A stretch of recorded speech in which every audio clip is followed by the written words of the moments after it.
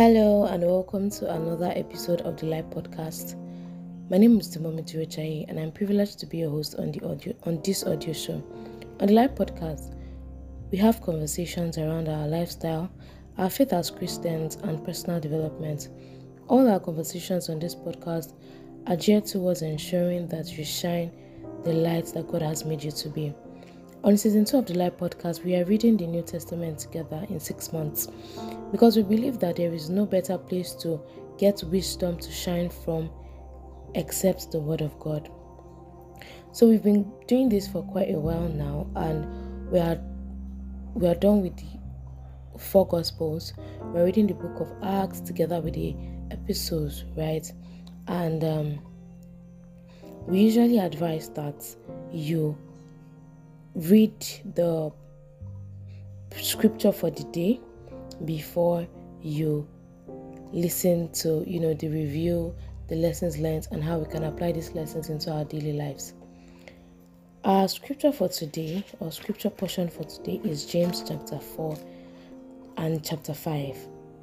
So if you have not read it on your own, kindly pause this and go and read it so that you allow the Holy Spirit to minister to you before coming over to listen to this podcast episode.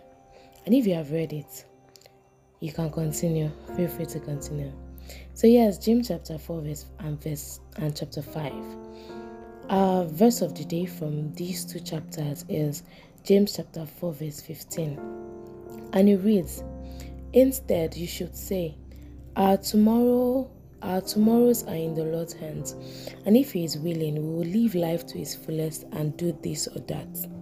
Right? And this portion of the chapters we are reading, it just shows that no matter what's happening, we should always depend on God. We should never for one not depend on God. We should always depend on God. And that's why I don't know if you grew up the way I grew up or any small thing. My mom would say, I'll see you tomorrow by God's grace. Any small thing by God's grace. We'll do this by God's grace. We'll do this by God's grace. This is where that popular phrase or expression, this is where it takes its root from. And the verse is just teaching us that we are to depend totally on God. We must be careful not to make plans apart from a constant awareness of the hand of God in our lives. We should also recognize our own limitations, right? We should plan and do things from a place of reliance on God. And if you have not done this, or if you have not been doing this, now is a good time to start. Just honor God and say, okay, this will happen if God allows it. This would happen by the will of God. This will happen if it's the will of God. This would happen by the grace of God, right? So yes, and that's like the major takeaway from today. And then I'll just go on into the remaining lessons learned, and we'll see how we can apply them into our daily lives for transformation. Chapter 4 reminds us that we do not have because we do not ask, right? There is great power in prayer and asking. This should stimulate you to pray frequently, right? If there is something that you notice that, okay, you want and you don't have it yet, you should go and pray. You should go and ask for it. The way to ask is to pray, right? Also, when you ask, do not ask to satisfy your pleasures. Be careful not to pray selfishly. That's why I always advise that it's just best to pray the will of God. Lord, if it's your will, let this happen. Lord, if it's your will, let this happen, right?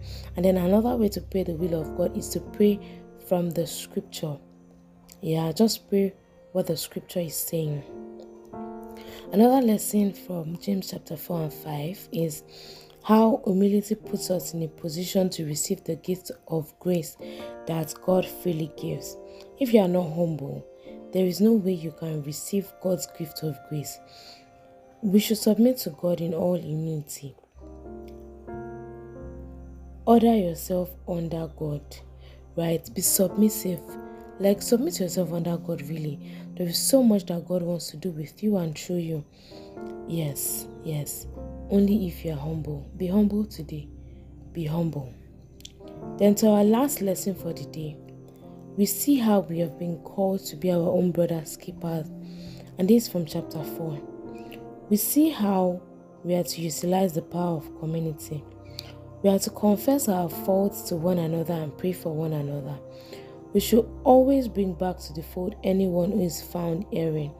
So we should not neglect the other person, maybe because we don't know them from anywhere or something, but we should always care for the next person because we are of the same family. Of course, we are of Jesus' family, yeah, and we should treat ourselves as family members. So even if you have erred, confess your faults to one another, because that's where you will get correction, and you'll be loved, and any help you need will be rendered unto you, right?